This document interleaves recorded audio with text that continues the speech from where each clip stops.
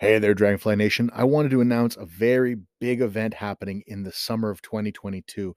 I want to give you this information now in the winter time so that you have time to prepare for this because this is a big deal.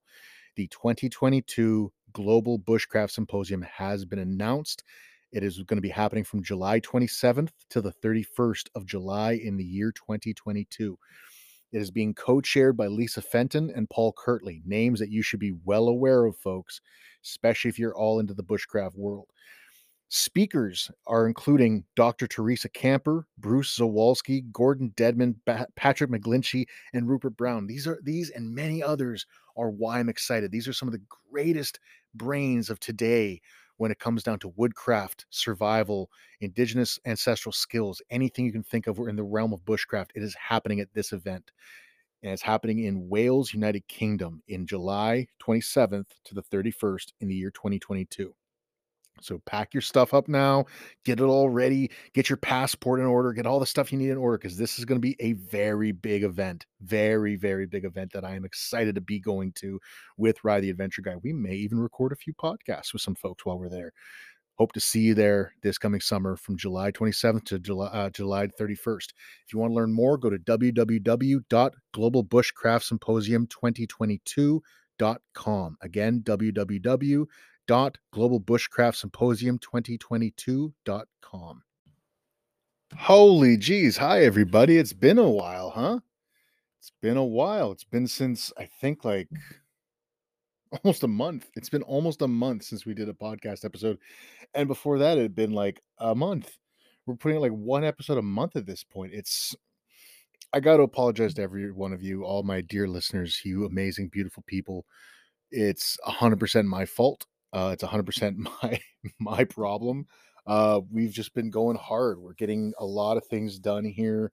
We're getting, for as many of you know from one of our earlier update episodes, I think our last update episode was back in August. I could be wrong with that. Let me check real quick. I'm just looking at our schedule here. Yeah, I think our last update, Ducks and Such, was in August. Yeah, it was early August. And so we're doing another update episode, just let you know where we're at and what we're doing here. Why you haven't heard from us in like 2.5 months, except for like the occasional episode. It's mainly because my life has turned upside down in many, many ways. Beautiful. It's all good. Don't worry. Nothing bad has happened. Everyone's still where they're supposed to be. There hasn't been anything horribly drastic or terrible. It's been chaotic for about 2.5 months, 3 months, really since June when I think about it. And now we're at December. So like half a year. But anyways, I've been in the middle of a massive move for the homestead, as we've talked about in the past, and you've probably guessed on our social media and everything else. We're really deep into moving a, the household pretty much to a 95% off grid, if not 100%. I would argue 95% because we will have um, access to propane. We're gonna have propane, which for heat, which is still argued as off grid, but I also argue is not sustainable. Luckily, the new home also will have a wood stove installed. So we're going to have that so that we're going to hopefully be heating most of the household with wood heat instead of propane. So I've been in the midst of getting all of that done. We've had to get concrete poured in extreme cold conditions. We've had in extreme wet conditions. We've had to move a large portion of what will be the house when it's all finished being constructed in the new year. We've had to move that, and there's been a lot of headaches there. Thank you to our trucking company that helped me haul that giant monstrosity of a dwelling. Huge shout out to those folks at Joe Eagles Trucking. Huge shout out to them for all they did, and to Mansfield Outdoor Center, who helped us quite a bit. I actually got to go back there in a few days to a week from now to go and actually show a little bit more appreciation and drop off some gifts to a lot of people there for all their help with getting the home moved, part of the home moved. And we've got a lot of other stuff still going on. We are, by the summer of 2022, we will be going 95% off grid. before then is the goal, but it may be until the summer before we can really be fully off grid. And it'll be great. It'll be great then. I'm looking forward to it. I'm excited for that. Until it's done, I will be a mess. I'm I'm just a ball of stress for the last 5 months, 4 or 5 months, 6 months. Let's just call it 6 months. I know that it started about 6 months ago, all the chaos, but I wasn't stressed then. I got stressed later. But we're just going to call it 6 months of stress. It's been fun. Um, the lot has been cleared. The concrete just got poured 2 days ago. At the time of this recording.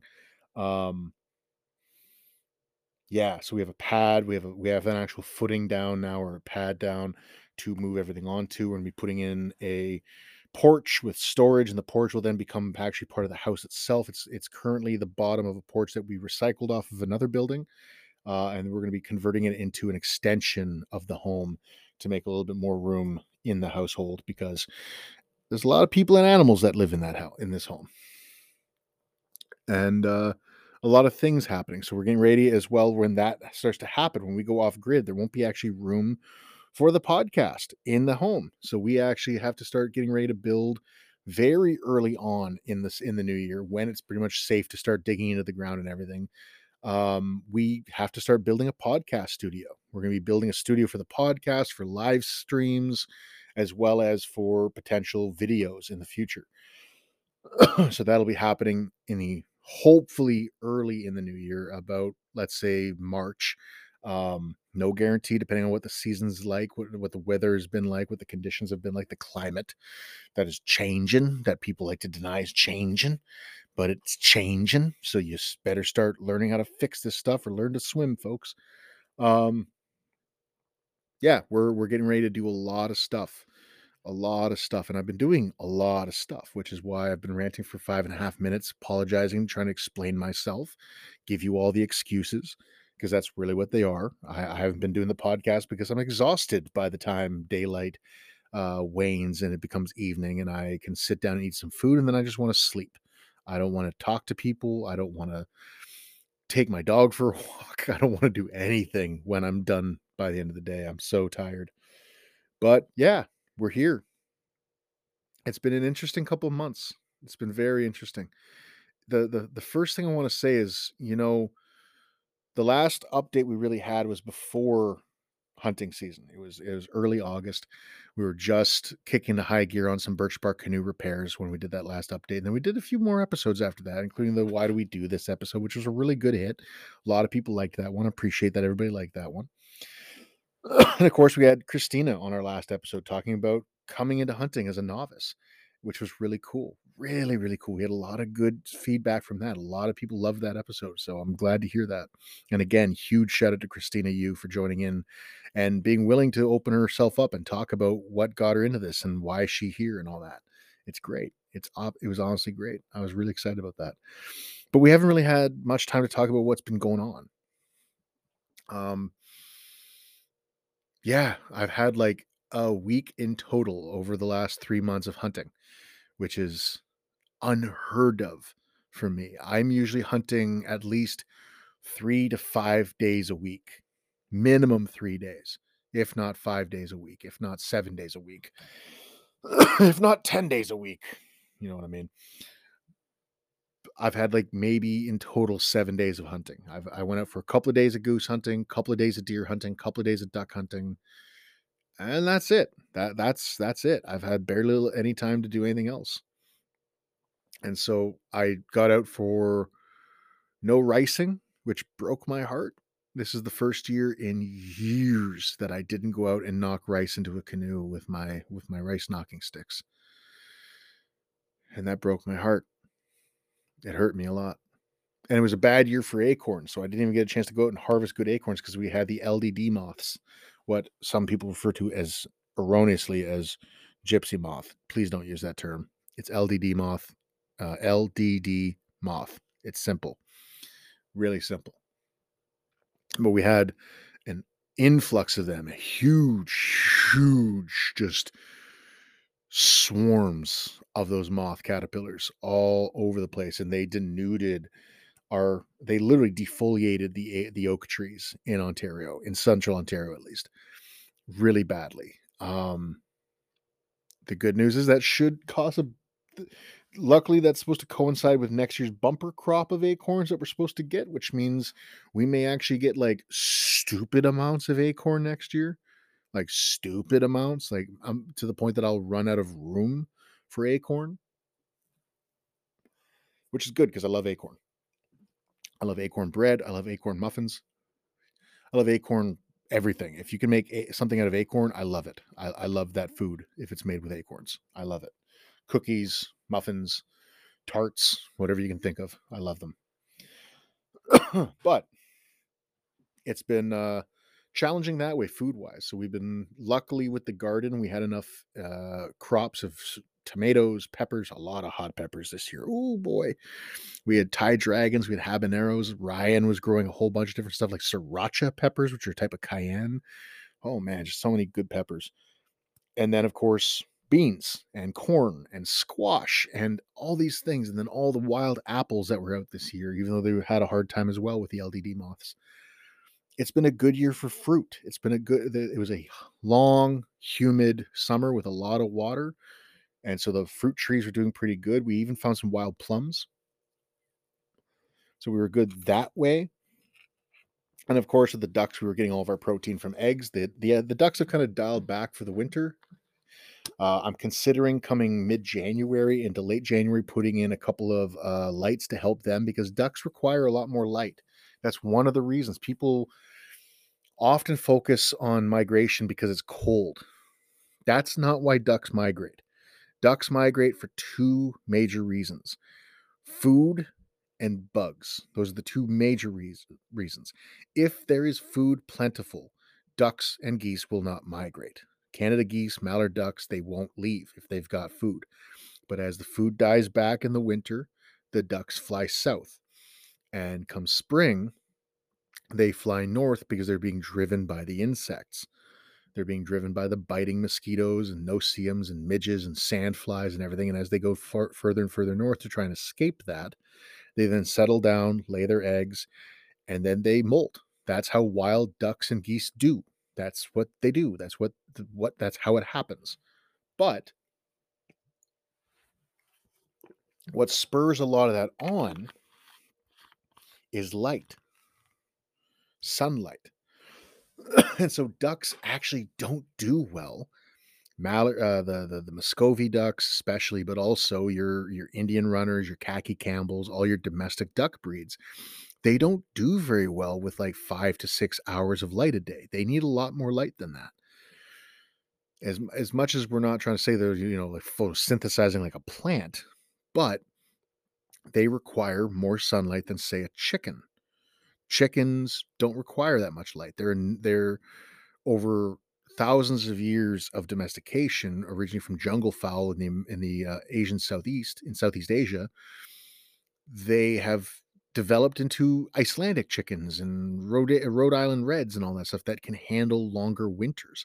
Ducks never really were bred for that. They were bred for egg production and meat production, and that's all anybody ever cared about.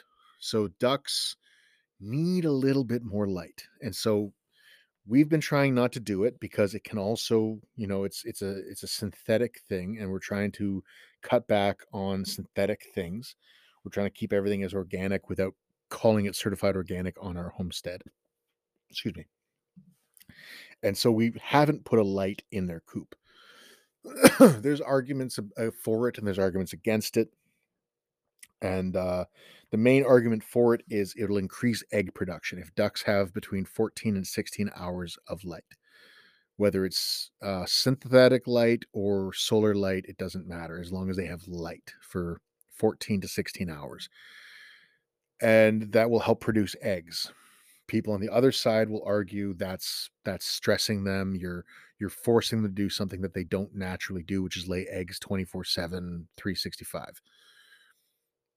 Sure, yeah, that's true, but it's also, beneficial for their bodies to have light. They need light, and there's here in the northern hemisphere, we're not in the extreme north of the northern hemisphere, but we're in the northernmost part of what you would refer to as the temperate regions, and it's, you know, 5 to 7 hours of good sunlight a day isn't enough for a duck. It just isn't. So we're waiting until they're fully mature, which is about early January, and then we're gonna make the decision after that whether we're gonna put light in there with them or not. If we're gonna give them light with a timer and it's gonna turn on and turn off for them to have, at least 10 hours of light. I'm not gonna give them 12, 15 hours, I don't think, because again, it's not for me. I don't really care if they're producing eggs. That's not what I care about. What I care about is that they have a good, healthy, happy life. Um, we have 30 of them now. We got rid of a bunch of drakes, and on the same day, we had an emergency call from a neighbor who had a bunch of hens that needed to be rehomed, and they were brought to us. So we have 30 ducks and geese now, 4 geese, 26 ducks. Most of them are East Indies. 11 of our ducks are East Indies, which are these tiny little cute bantam ducks that don't lay a lot of eggs, and they aren't a big enough duck to be considered a meat duck. They're a bantam duck. They're what some people refer to as an ornamental duck. They are not meant to produce a lot of eggs. They're not meant to produce a lot of meat. They're meant to produce a lot of pleasure from looking at them because they're pretty birds. They're black and green. They're like miniature cayuga ducks. In fact, I think their closest relative is the cayuga duck. And the East Indy name, don't buy into that too much. A lot of the names that you hear for duck breeds was because the back in the 30s or 40s when they were developing them, they were trying to make them sound exotic, and or actually in the late 1800s, I think it was, they were trying to make these ducks sound exotic so that you would want them because they're exotic. But most of them were developed in like New York State, so that's as exotic as many of these ducks get. But we like them. They're cute, they're small, they don't make a lot of mess compared to the other ducks, and they have cute little voices, and they don't eat as much food as the other ducks. So it sounds like we have a lot of ducks in our pen, being 30 waterfowl, but when you realize that a third of them are like literally a third of the size of the other ducks. We only have like 25 ducks and geese in total. We're close to like 22 when you look at how much food they're eating and how much noise they make and how much space they take. They're very small birds. And then we have our Muscovy ducks, and we have our Indian runner slash khaki Campbell mixes. And then we also have some silver appleyards because we had to be fancy and get some rare breed ducks. And I love them. I absolutely love them. I go out every day and feed them, go out every day and check out them out and just chill. Even on the cold, wetter, muckier days, I hang out in there for at least half an hour a day, if not more, because I enjoy their company. And they do their thing. We give them food. We give them as much enrichment as we can. Back in November, we brought in over 16 bags of leaf litter from town, from people who were throwing out their leaves. And we wanted the leaves because it's going to increase the soil content, soil quality that we have in our garden. As those leaves break down, they make good, natural organic matter. But also, they're going to cover up the smell of all the duck poop that has been accumulating over the last 6 months of having ducks and geese in that coop area, which is fine. That's part of it. The duck fecal matter, the duck poop is part of what system we're developing. And of course, we had them on top of straw and wood chip and everything. So that's absorbing a lot of that. So it's not just going into the water table and poisoning our water, and making it part of the organic matter and composting it in many aspects. But on the real wet, hot, muggy days, you can still smell a little bit of duck poop. So being able to throw out a bunch of new fresh carbon on top in this form of leaf litter really helps that. It really helps that a lot. And then the next level is you should have seen how much fun those ducks were having just exploring these piles of leaves scattered all over their pen, just burrowing through it, laying on top of it. Often we were finding them just like laying in it and enjoying the warmth of comfort underneath their feet and their bodies. They loved just laying in these leaves, and it's already turned into mud from them stomping all over it and splashing water on it. And of course, all the snow melt and the rain and the ducks burrowing through it and dabbling their beaks, their bills through that. It's incredible how much enjoyment those ducks can have with something so simple as just piles of leaves thrown into their pen. but they were also going for bugs. They were getting earthworms out of that. They were getting some caterpillars out of that. They're getting some other little arthropods and insects and larvae and Lord knows what kind of things. So they were enjoying their lives. They were living their best life doing that. And it was really fun to be able to give them that and sit back and just watch them play with that. It was absolutely entertaining. Absolutely entertaining. On the subject of those ducks and everything else, like I didn't get out for I was able to bag one Canada goose during the whole season, and I think one hen teal. I think that's what I was able to get out of the whole hunting season. I didn't hunt anything. I did not catch anything else. But now we're getting into, the heart of trapping season. And usually I'm trapping from like the beginning of deer hunting season till May. That's my season for trapping usually. I trap mostly for mink, ermine, and other weasels like fisher and such that are in my region. But I also trap for beaver and muskrat and the occasional otter if they catch in those traps as well. And that's about it. I don't trap for the canines. I've got nothing against it. I've just got no interest in doing it. Foxes and coyotes and wolves are just not what I really want to be trapping. I want to be trapping the weasels. They are my little challenge, especially fisher. And I think I've had that conversation on the podcast before. I really enjoy trapping fisher, but I've just had no time.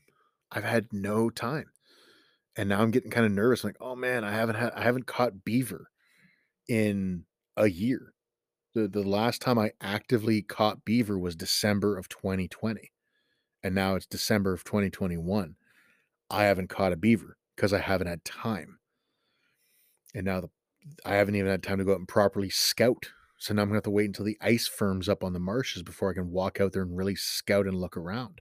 Earlier in the season, I could have got out there in my waders or in a little canoe, and I could have gone around looking and seeing where the fresh dens were, where all the fresh sign was, and getting everything set up for trapping in those areas. I didn't have the time this year. Like I'm running out of time all season long. So in a week or so, I'm going to be getting ready for trapping. I'm going to go out. I'm hoping for deeper snow. We've had this really weird warm spell right at the end of November into December. It's just this weird, like -2 Celsius, -5 Celsius, -6 Celsius, 12 degrees above freezing Celsius. What? 14 degrees above 0 Celsius. Huh? What are these things? Stay cold. Oh, but climate change ain't real. Don't don't let them trick you into believing that climate change is real, folks. Don't let them do that, because then you might do something about it. Anyways, we're working our butts off trying to catch up, and that's part of this whole game. And what this episode's about is catching up. I want to let you all know that we're coming back with a lot more content. Ryan and I were just brainstorming last night and today. We're going to be recording some episodes in the next couple of days from this recording, not from when you hear the episode. But we've got fresh episode ideas coming out. We're hoping to have one, I believe, that we're planning about hot tent camping. And then a lot of these are going to be like breakdowns of winter camping techniques. So, like hot tents, sleds and pulks and toboggans, all that kind of stuff, talking about different kinds of gear for winter camping, but also into techniques for winter camping. We've dabbled on winter camping in the past. Intercamping, what the heck? Winter camping in the past. Talking about different things, but we're going to be diving into a little bit more nitty-gritty details for the upcoming episodes. So we're excited about that. I've got a few special guests planned out. I don't want to make any announcements and make any promises to anybody, but we've got a few cool people that I've got planned out and lined up that are going to help us understand the outdoors from different perspectives. And Ryan and I are planning out some case study episodes for the upcoming season for the 2022 year. On that note, there's this kind of Wrapped for Podcasters thing that came out when I came on here today. It was really kind of nifty. And I want to talk about that for a second. So for those that aren't aware, we use Anchor.fm as our podcast recording and distributor. That's how we put out the podcast. So if you're looking at doing a podcast for yourself, man, this is I'm not getting paid to say this. Anchor.fm has been really easy. There's been a couple of learning curves for me as a guy that's practically a caveman, but if I can do it, you can do it. It's been really, really fun to use. But today they put out this kind of analytic thing to celebrate the end of the year for us as a podcast. So it's kind of cool. It's like a wrap up, kind of like what everybody else is doing on Instagram and TikTok and God knows what else. There's I want to read through it with you tonight. So first things first, you had a lot of firsts this year, talking to me, of course, or to us as the podcast.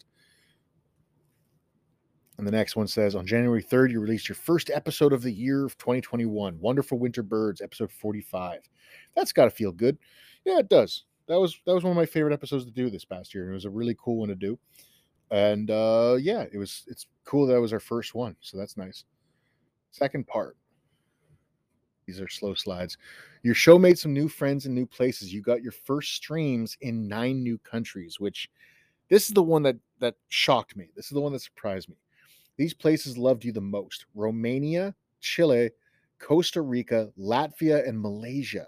So, to all of you Romanians, Chileans, Costa Ricans, Latvians, and Malaysians who are paying attention to this podcast and tuning in, hi, I did not know that you were paying attention to us. I could see very little of the analytics over the year. This is a really pleasant surprise. Thank you for tuning in. This is really cool. Even though it was still hard to travel this year, your top episode transcended borders. Our top episode of the year was To Light a Fire, episode 51 of the podcast, released February 7th of 2021.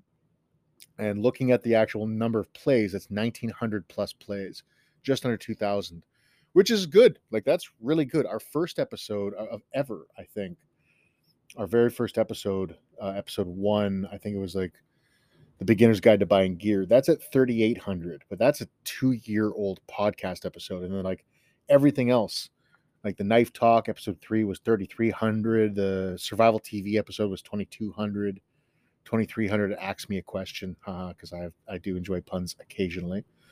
But yeah, that was really cool to hear that we were, you know, our number one episode was To Light a Fire, and that's cool. That was an episode that I really enjoyed doing. And if that's the kind of episodes you want to be hearing, folks, if that's what you want to be hearing, let us know on social media. Let us know what you're looking for in the podcast, because we want to share that with you. We have a lot of ideas of what we want to do. We have a lot of plans for what we want to do, but this is as much your podcast as it is ours.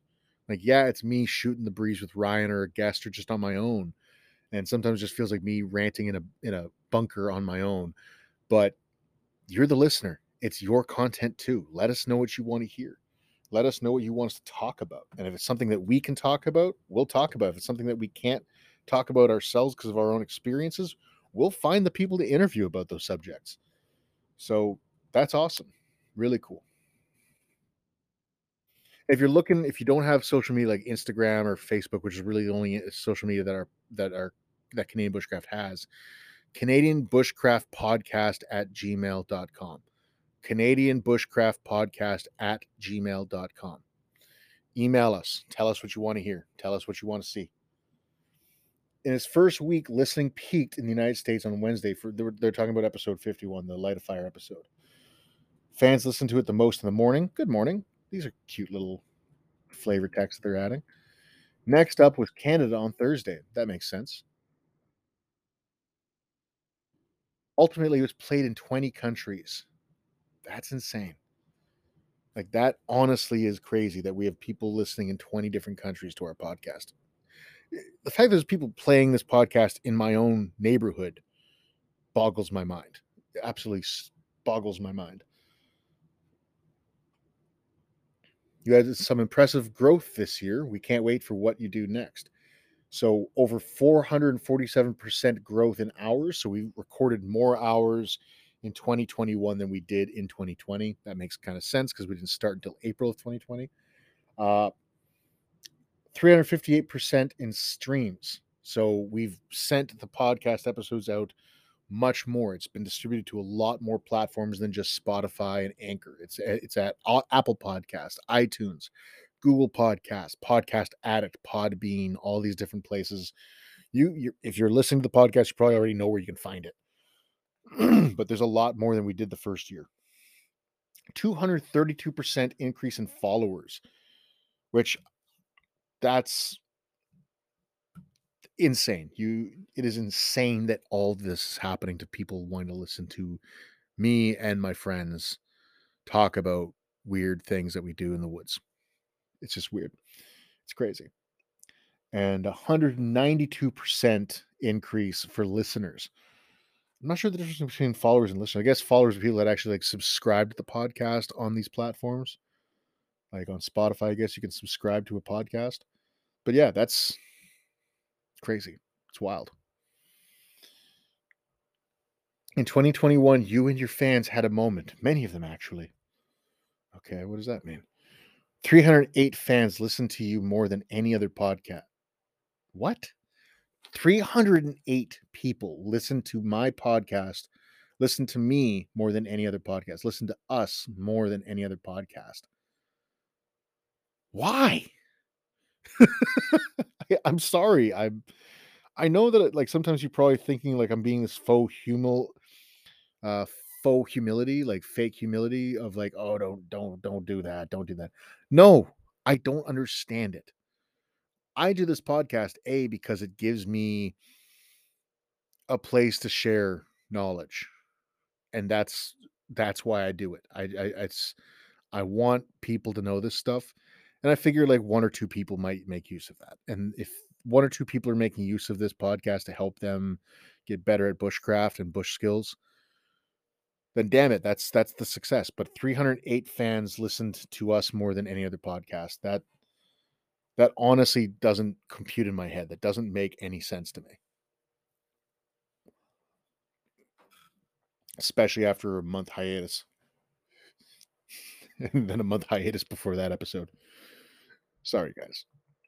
27 fans spent their birthdays listening to you. Why would you do that? I don't even celebrate my own birthday. Why would you listen to me on your birthday? That, okay. Like, happy birthday to you folks. And then it says, hope you like cake. I don't like cake. I prefer pie. Sorry. 31's fans rang in the new year with us. Really? 31 of you played us on the new year. Huh. That's cool. 36 fans listened to you on International Podcast Day. There's an International Podcast Day? I mean, that makes sense. There's a day for everything now. That makes absolute sense. I was surprised until I thought about it. International Podcast Day. I'll have to remember what day that is next year. And then we'll put out two podcasts that day. 57 fans listen to most of your episodes. I'm, I'm sorry. So this is the one part of the analytic that I actually can see is when y'all hang up on the episode, and it's like 5 minutes into the episode. It's like, for real, like it's one of the funniest things that I get to see is like we have episodes that have like 3,800 plays, 2,000 plays, 5,000, like not 5,000 plays, 1,000 plays, 500 plays, whatever it may be. And then I'm like, oh wow, that's amazing. I click on it and it's like quantity versus quality. Yes, we've had 1,000 plays on that episode, but only 5 people listen to the whole episode. So clearly the episodes are too long. The podcast is too long. The podcast is too damn high or too damn long. I was trying to quote that meme, but it didn't work out too well. 57 fans listen to most of your episodes. Interesting. I guess that's also like they're talking about like you've repeatedly gone back to listen to episodes and you found like episode 1, 2, 3 and you played them through. You didn't just like listen to one episode and you're done. That's cool. But like what I was talking about a second ago, like that analytic thing is legit. I can see when you hang up, when you turn me off. I know when that happens. And I'm not changing anything. I'm still doing like hour long, 2 hour long, 3 hour long episodes. I'm going to do it anyways. I don't care if that's not what you're into. That's what I'm going to do because I'm here to rant at a microphone until I can't rant anymore. I got to take a cough drop. I've had this cough for like a day now. It won't go away. We're not sure what they play in outer space, but here's how your fans around the globe listen to you. It's a weird comment to make. 40% of your fans listen to you between 11 a.m. and 5 p.m., making it the most popular time. So I guess I should stop putting out the podcast at 5 in the morning. Like so a little bit behind the scenes thing. I follow, like, I try to figure out algorithms for our social media. I'm not huge on it. It's not something that I'm like spending a lot of time doing, but I will Google, like, hey, when are people looking at Instagram the most, or when are people paying attention to Facebook the most? What phrases are important to include? Because we're doing content and we want to make sure people are tuning into the content, or else what's the point of making the content? That's it. It has nothing to do with trying to drive revenue or anything like that. It's just simply, if I'm doing a live show for the Indigenous Student Services at Fleming College page, which we do every Friday, it's called Firekeeping Fridays, or for the Friendship Center here in town, we do online learning sessions of bushcraft sessions. We just finished our last one of the season. We'll be doing them in January, starting back up new ones in the new year. I want to know when I should be putting that content out, telling people that's going live, telling people that's happening, putting out promotional stuff. Because then if I don't, we'll get like one person tuning in out of a 3-hour session. And then what was the point of doing that 3 hours of work? It has nothing to do with revenue. It has nothing to do with trying to be, better at the game. It's simply, I want to make sure it's worth my time. So the fact that most social media, they recommend you drop the content around 5 to 6 a.m., depending on what kind of social media platform you're on. TikTok, who knows? Instagram, it's usually recommended on like a Sunday at 5 in the morning, or like a Friday at 2 p.m. or a Wednesday at noon, like those kinds of times. What I'm seeing here is most of you tune in between 11 a.m. and 5 p.m. So I'm guessing at lunch or while you're doing work in the office or when you're at home. So that makes sense. So I think we're going to start dropping the episodes a little later in the day, which makes sense. Sorry to those who drive to work and commute to work early in the morning. You know what? No, we're going to keep it at 5 a.m. just because it makes sense for those folks. And because I can time it to any time I want. We record the episode and then we schedule the episode. When I record this is not the exact moment we put out the podcast. We schedule them. Well, often, just another little behind the scenes thing is we will record like 4, sometimes 5 episodes in a day or in an evening. Yeah. You're complaining about listening to a 3-hour podcast. We're recording 4 of those in a row. We're spending 12 hours recording podcast because we don't know when we're going to be able to get together again. So we just record until we're just exhausted. And you can probably tell if you're paying attention to the podcast and you're listening to them in sequence, because that's how we usually put them out. You'll notice like the first episode, we're real straightforward, real concise, real straight to the point, not goofing around too much, couple little sarcastic quips here and there. Second episode, a little bit more relaxed, a little bit more, chill. We're kind of in our groove now. We'll kind of stretch out the conversation here and there, go into different directions than we usually do. Third episode, we're sounding kind of feral. We're like kind of aggressive. And we're like leaning into the mic. And we're like shouting stuff once in a while at each other. Or flip it, we're just giggling a lot. If you're hearing an episode where we're laughing a lot, that's probably the third episode we recorded that day. Chances are. that's as truthful as I can get about the podcast. Like, usually if you hear Ryan and I just giggling or laughing a lot, or just like crying laughing, or like one of our guests is with us and we're just laughing a lot, that's because that's like the third episode that was recorded in a row in sequence. That's like the 6th to 9th hour of podcasting. And then by the 12th episode, or sorry, the 12th hour, 9th to 12th hour, the 4th episode, we're just talking very, very slowly. slurring our words, taking our breaks,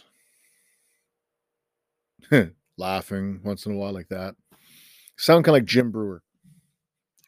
But yeah, that's that's the easiest way. If you kind of want to play the Easter egg of this podcast, you want to play an Easter egg game with this podcast. Like a lot of people love the Easter eggs in movies and stuff. You can tell when which episode's been recorded when. Like, is it the first episode that we recorded that day, the third episode, the fifth episode, by just how deranged we sound? It's never because we're on anything. We're usually just drinking a coffee or having water. Ryan might have a beer or two, but it's not like we're on anything. We're just exhausted because we're packing in as much as we can. So anyways, let's get back into this. We released 3,851 minutes of content across 39 episodes. Really? It says below this. I love these little flavor texts. Please remember to drink water. I have water right here. I'll drink some water right now then. I just love these little things. This is stuff that I don't usually care about. But now that I'm kind of relaxed, I'm in my groove of getting back into the podcast, and we're trying to focus on all that chaos in the past and letting it go now, of just the last like 3 months to 6 months of my life of just being chaos. I kind of enjoy just sitting back and looking at these things now. I'm kind of nostalgic or something. I don't know. Oh, our last slide. Thank you for sharing your 2021 with us. Same time next year. Oh, isn't that quaint? That's cute. Is there anything else? Share this moment with your fans and say hello. Well, I just shared it with my fans. I don't have to share it anywhere else. I'm going to close that. We don't need that anymore. So yeah, what I'm trying to get at is like, this is not our last episode of 2021. I want to make that very clear. We got like at least 2 episodes slated for the holidays. Neither of them are holiday specific. Again, they're winter camping episodes. But we got a lot of episodes lined up for the new year. And we do this because we love it. We do this because we love you guys, you folks. And we hear the appreciation. We're hearing it from our people on Patreon. We're hearing it from our people, our members of the Dragonfly Nation all over the place, jumping in on Facebook, on Instagram, in our social media feeds. We got Trust and Timber, one of my favorite YouTube channels, contacted us back in September or August, I think, being like, I just came across your podcast. This is great. I love it. Thank you. Like, thank you from the bottom of my heart to everybody, whether you're who I consider a celebrity in the bushcraft community or someone that just got into bushcraft and this is the first time you're paying attention to this podcast. Thank you. This is like, again, like, this is not fake humility. I don't understand what made you think this would be a good idea to pay attention to. I don't know what made me think it'd be a good idea to record it, but thank you. Like, it really does warm my heart to hear feedback from you folks. I've never been a feedback guy. I've never, that sounds terrible. I never gave a shit about someone's opinion. No, I do. I always have cared. I've always cared about like what's important, but like, I've never sought it out. I've never went out seeking it. I've never been like trying to get feedback from everybody, putting out, a bunch of feedback forms to everybody. Like, hey, please fill that out. Please make sure to fill that out after you spend your X amount of hours with me. That's never been something like, if somebody walks up to me and was like, this class sucked, that's important to me. That's important to hear. Or if somebody walked up and said, I loved this class for these reasons, I love hearing that.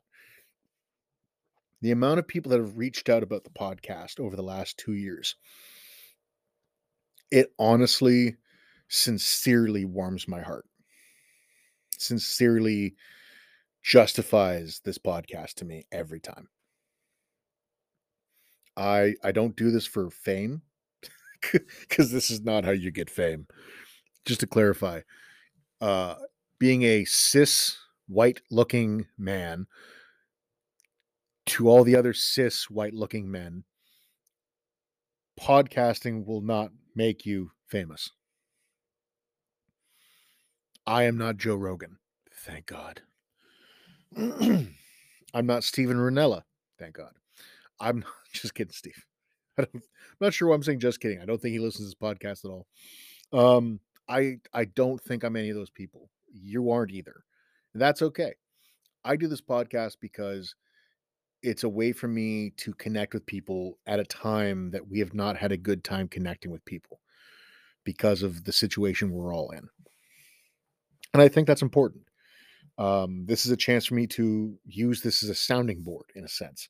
And sometimes just use you, not you, but the podcast as a void to scream into.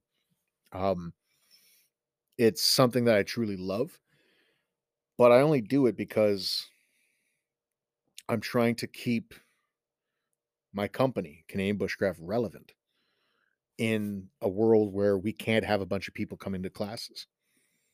That's just the reality of it. That's why we started the podcast. And getting to connect with people in a different platform, in a different way, is really beautiful to me. I'm always open to exploration. I'm always open to traveling in a different direction and seeing things. So I started off with Canadian Bushcraft as a small, tiny little outdoor school, survival school here in central Ontario. And then I started making some YouTube videos. And then my partner, who was working on the business with me at the time, Lucas Wagner, started learning more about videography. And we started putting out a lot more better quality YouTube videos. And that started to grow really fast and it was really good. And like we stopped around 2018 in total. We haven't put out really any videos on YouTube since 2018 because of time. I was working as a professor at a college. I was taking care of a kid. I was running my business and trying to just work and make as much money as we could to cover the bills. Because I decided in 2015 to take Canadian Bushcraft to the next level and be like, this is now my full time job. I'm not taking on new jobs. 2018, I took on a new job. 2017, sorry. I took on a new job as a college professor. By 2018, I had a kid in my life and I had to do all these other things and try to keep the business running. So YouTube was not important anymore. Around 2017, we jumped on Instagram. We'd had Facebook since like 2008. We had our page and our group for Canadian Bushcraft before it was called Canadian Bushcraft. It used to be called Wild Arts Bushcraft. Yeah, don't get me started. That was a terrible idea. Canadian Bushcraft made a lot more sense. The person who named this company was not me. It was Joe Robinette. Yeah, that Joe Robinette, the guy on YouTube. He was one of my very first students when I started the business. Told him I'm trying to change the name. Sounds kind of ridiculous to be called Wild Arts Bushcraft. And he said, just call it Canadian Bushcraft. All right. And I started up as Canadian Bushcraft. Never looked back. So thanks, Joe. Thank you very much for that business advice. I appreciate that. So what I'm getting at here is I started the podcast with Ryan and with everything, namely because I wanted to make sure that we were still relevant during the pandemic. We were still putting out content and putting out stuff that would keep our name out there so that when the pandemic ended, people would remember, hey, Canadian Bushcraft, they're still around. These guys are legit. These guys know what they're talking about. Let's go learn from these folks. And it's worked. It's worked flat out. It's worked. People want to take courses with us. They are begging all the time. We have 5 to 6 people a day messaging us on Facebook asking when our courses are starting. They're not. I'm sorry. They're not starting anytime soon, especially with Omicron and everything happening right now. It's not in the cards. Not right now. We are planning to start back up in 2022. I want to make that clear. Depending on how the pandemic goes and depending on how the protocols go that we must follow here in Ontario and in the municipality and region that we're in, we're hoping to start back up in 2022. Okay. More likely in the summer of 2022, could be the fall of 2022. I don't know yet. We don't know yet. But we are starting back up in 2022. as long as everything's in the cards. But not yet. And it's been really interesting to sit back and say, okay, this is why we do it, to keep us relevant so that people are going to see us. And we're looking at other social media. We're seriously considering starting back up the YouTube channel. We've been trying since June. Just haven't had time because of all the stuff that I've had to do over the last 6 months.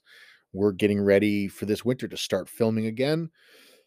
I've got a couple of episodes that I'm ready to film actually in the next couple of days if I can get the camera out and everything else out there and be ready to film. We actually have a few episodes that we want to, videos that we want to film in the next couple of days, and then I just got to edit them and get them back up on YouTube. The problem is, our biggest issue is internet bandwidth. We live in a very rural location, which is ironic because I have neighbors within 20 yards of my doorstep.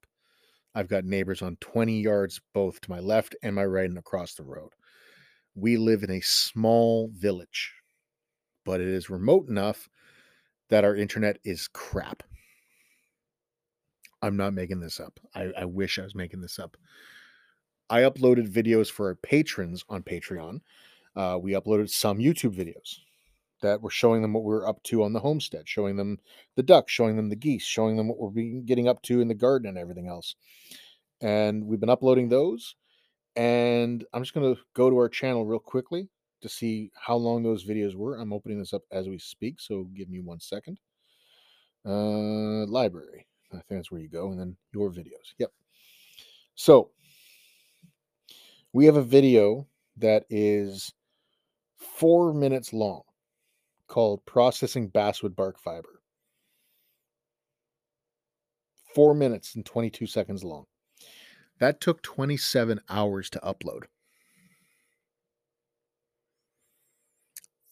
That's not a joke. That's not an exaggeration. That's not me trying to make you be like, wow, we should give him a little bit more credit for what he's doing. No.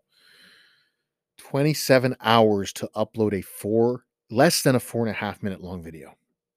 27 hours. And it nearly crashed twice. That is insane. That is madness. Madness. Absolute madness. Our internet is so bad and so poor quality where we live. It's next to impossible to upload videos. At least not with any consistency. And so with the new homestead, with the new home, with everything going off grid, we're planning to hook up to either a special Rogers system that I was just talking to Chris Gilmore about the other day. A really cool system that they're using that's almost like a cell phone booster for your computer, for your computer's Wi-Fi kind of thing. Or satellite internet, which I've got both good things and bad things told to me. Like, it's faster, but it can fall apart very quickly.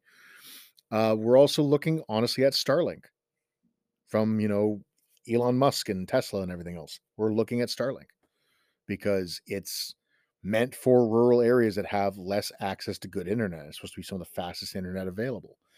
We're looking at it because, hey, we need it. It's necessary to be doing online content for Canadian bushcraft.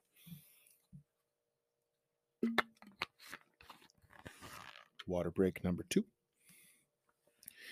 And yeah, it's challenging that way to be able to put out video content, but we are filming videos, we are editing videos, we are getting ready to start putting out content, hopefully hopefully by mid to late January. That is when we're hoping to start getting videos out. Maybe earlier, maybe later. The goal is January. The goal was June. Now it's January. We've been promising YouTube videos since before the pandemic. We've been promising these for like 3 years now, and it's just not been happening. And I'm just praying one day the stars align and we can just start making damn YouTube videos again, because it was fun. I enjoyed making them. I even enjoyed editing them. Why not?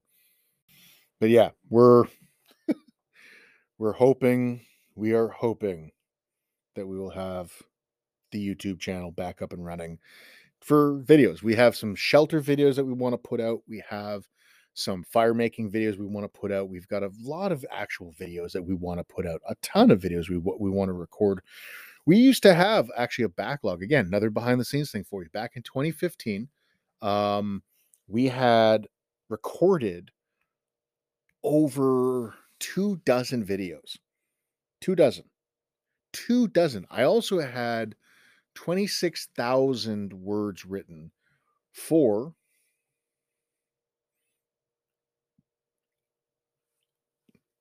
I'm trying not to burp. I'm not trying to build up suspense. For the Canadian Bushcraft Handbook. I had a book that I was writing, a bushcraft book that everybody keeps saying, when are you going to publish a book? When are you going to publish a book? I had a book written, 26,000 words, and we had 2 dozen videos filmed and edited. And I put them all on a terabyte drive and didn't back them up. You can probably see where this is going. It got corrupted somehow. It crashed. We don't have that stuff anymore. I have 5,000 words of the original book on a Google Drive document, and that's it. And I was so upset because I had spent months writing those sections, writing them in, like, the firecraft was literal, not literal. It was metaphorical fire. It was amazing. Some of my best writing, and I am being very, very honest there. This is, again, not a fake humbleness. That was some of the best writing I've ever written. I was so heartbroken when I lost all that I haven't had the courage to start writing again. Anything, really anything since 2015. I've got like 6 different books that I've started writing and haven't even finished looking at them. The first chapters, the introductions aren't even done. One day there will be a Canadian Bushcraft Handbook out there. One day there'll be the Rot book that I've been working on, which is another subject, a cookbook that we're working on. These are going to get done one day when I have time. I think this episode should be titled What Caleb Will Do If He Had the Time. Maybe that's where we should go with this episode. What would I do if I had the time? If I actually had the time, I would go back out west and I would hang out with a bunch of the people that I've been wanting to hang out with for a long ass time now. I would go hang out with Jim Knapp as much as he hates my guts. I would go and hang out with Jim Knapp. I would go north and see my buddy Paul McCartney up in the Yukon. I would go out west and see people like, Rob Brewer, Bruce Zawalski. Sorry, Bruce. My mouth is slipping everywhere. Siobhan, my good friend Siobhan. I would go and see her. All these people that I know out in Alberta, Saskatchewan, British Columbia, the Yukon, Northwest Territories. I would go and see them. All my friends in the States, if I had the time, I would go see them. Everyone I adore down south of the border. I would go to so many places if I had the time and the money. That's the second part of that equation. But if I just had the time, man, I would have so many hides getting tanned. I would have so many blacksmithing projects. I would have so many just fun projects to do if I had the time. I would spend more time with my parents. I would spend a lot more time with my father if I had time. My mother as well, like totally my mother as well. But I see my mom and I talk to my mom more than I do get a chance to talk to my father or see my father because he's at home. And my mom, she goes out, she has social media, so I communicate with my mother more often. She calls. Uh, so I talk to her. My dad, I have to seek him out if I want to talk to him. I would spend more time with my family in general, my cousins, my siblings. I would spend so much time with my nephews and nieces, my nibblings. Is that the term that we use now? I think that's the term, nibbling. The non-gender specific version of niece or nephew. I would spend time with them so much. I love every single one of my nephews and nieces. I have so many nephews and nieces, and I love every single one of them. And I barely get to see them. I would spend time with all these amazing knowledge holders, Andre Francois Barbeau, George Hedgepeth, like just so many people that I would go and just spend time with. If I could have infinite time in this, like, if there was this ability to, like, this is gonna sound weird, and this is gonna sound like I'm getting into weird, like, multiverse stuff, but, like, if there was an ability to stretch out, in a time frame of, let's say, 10 years, and in that time frame of 10 years, of, like, from 2022 to 2032, I could actually have, like, 50 years. I'm not gonna ask for 100 years. I feel that's greedy, but I could have, like, 50 years in a time bubble where I go and see all these people in that 10-year time and do all these things in that 10-year time that is actually 50 years of time. And then when that 10 years is done, I can just go back to living my regular life. I would pay for that. A lot of people are like, I would pay, or I would, like, sell my soul to be rich. I would sell my soul to be famous. I would sell my soul to look younger, or look, or feel stronger, look sexier, or whatever those. I don't care about any of that stuff. I want more time, right? I want 28 hours in the 24-hour period. I want 12 days in a week. I want so much more time because I know I'm running out of it. We're all running out of it. There's a time, a specific time and day and place where you will no longer be able to do these things. And I know that's coming. That I won't be able to walk the same distance I used to walk. That I won't be able to swing an axe the speed and power that I used to swing them. That I won't be able to have the hand-eye coordination to carve like I used to. That I'll have a fraction of the vision that I have now in my eyes, the fraction of the hearing that I have in my ears, that my pelvis and hips will eventually degrade, that my back will get worse. And that's saying a lot because my back is messed up. I know I'm running out. And I know that time is coming closer and closer and closer. I might have 10 years. I might have 20 years. I might have 40 years. I might only have 2 years. I don't know. None of us know when that day happens, but it will happen for all of us. And so, like, for me, that's what I am constantly striving for, to get as much time as I can. I've lost 6 months of my time. Work not lost. I've had to postpone 6 months of my regular life to get ready for a new chapter in my life.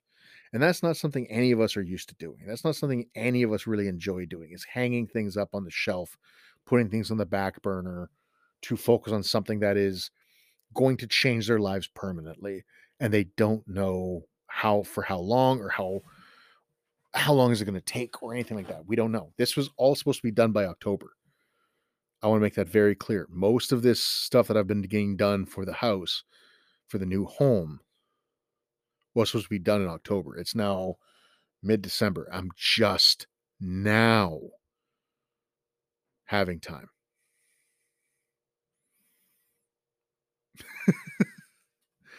And that's what I'm getting at here. Is like, I am always terrified of losing time. I'm always terrified of losing time. I want to get as much as I can accomplished in as small a time as possible. I want to spend time with my kid. I want to spend time with my nephews and nieces. I want to spend time with elders. I want to spend time with knowledge holders. I want to spend time with friends and family and people that I just think are interesting. And I want to spend time with knowledge holders from around the world. I want to spend time doing things that I love and cherish and really, really want to learn. I want to learn. I'm trying to think of things that I still want to learn. I want to learn how to be a better craftsman, and that requires a lot of time. Whether that's birch bark canoe work, I really need more work on birch bark canoes. I'm going to say that flat out. As much as it pains me, I know that from the bottom of my heart. I need to spend time with, like, Tom Byers, Kevin Finney, Ferdy Good, Chuck Commanda, Pinnock. I need to spend time with more of these guys. and just spend the time with them and get better at canoe building and get better at canoe material harvesting.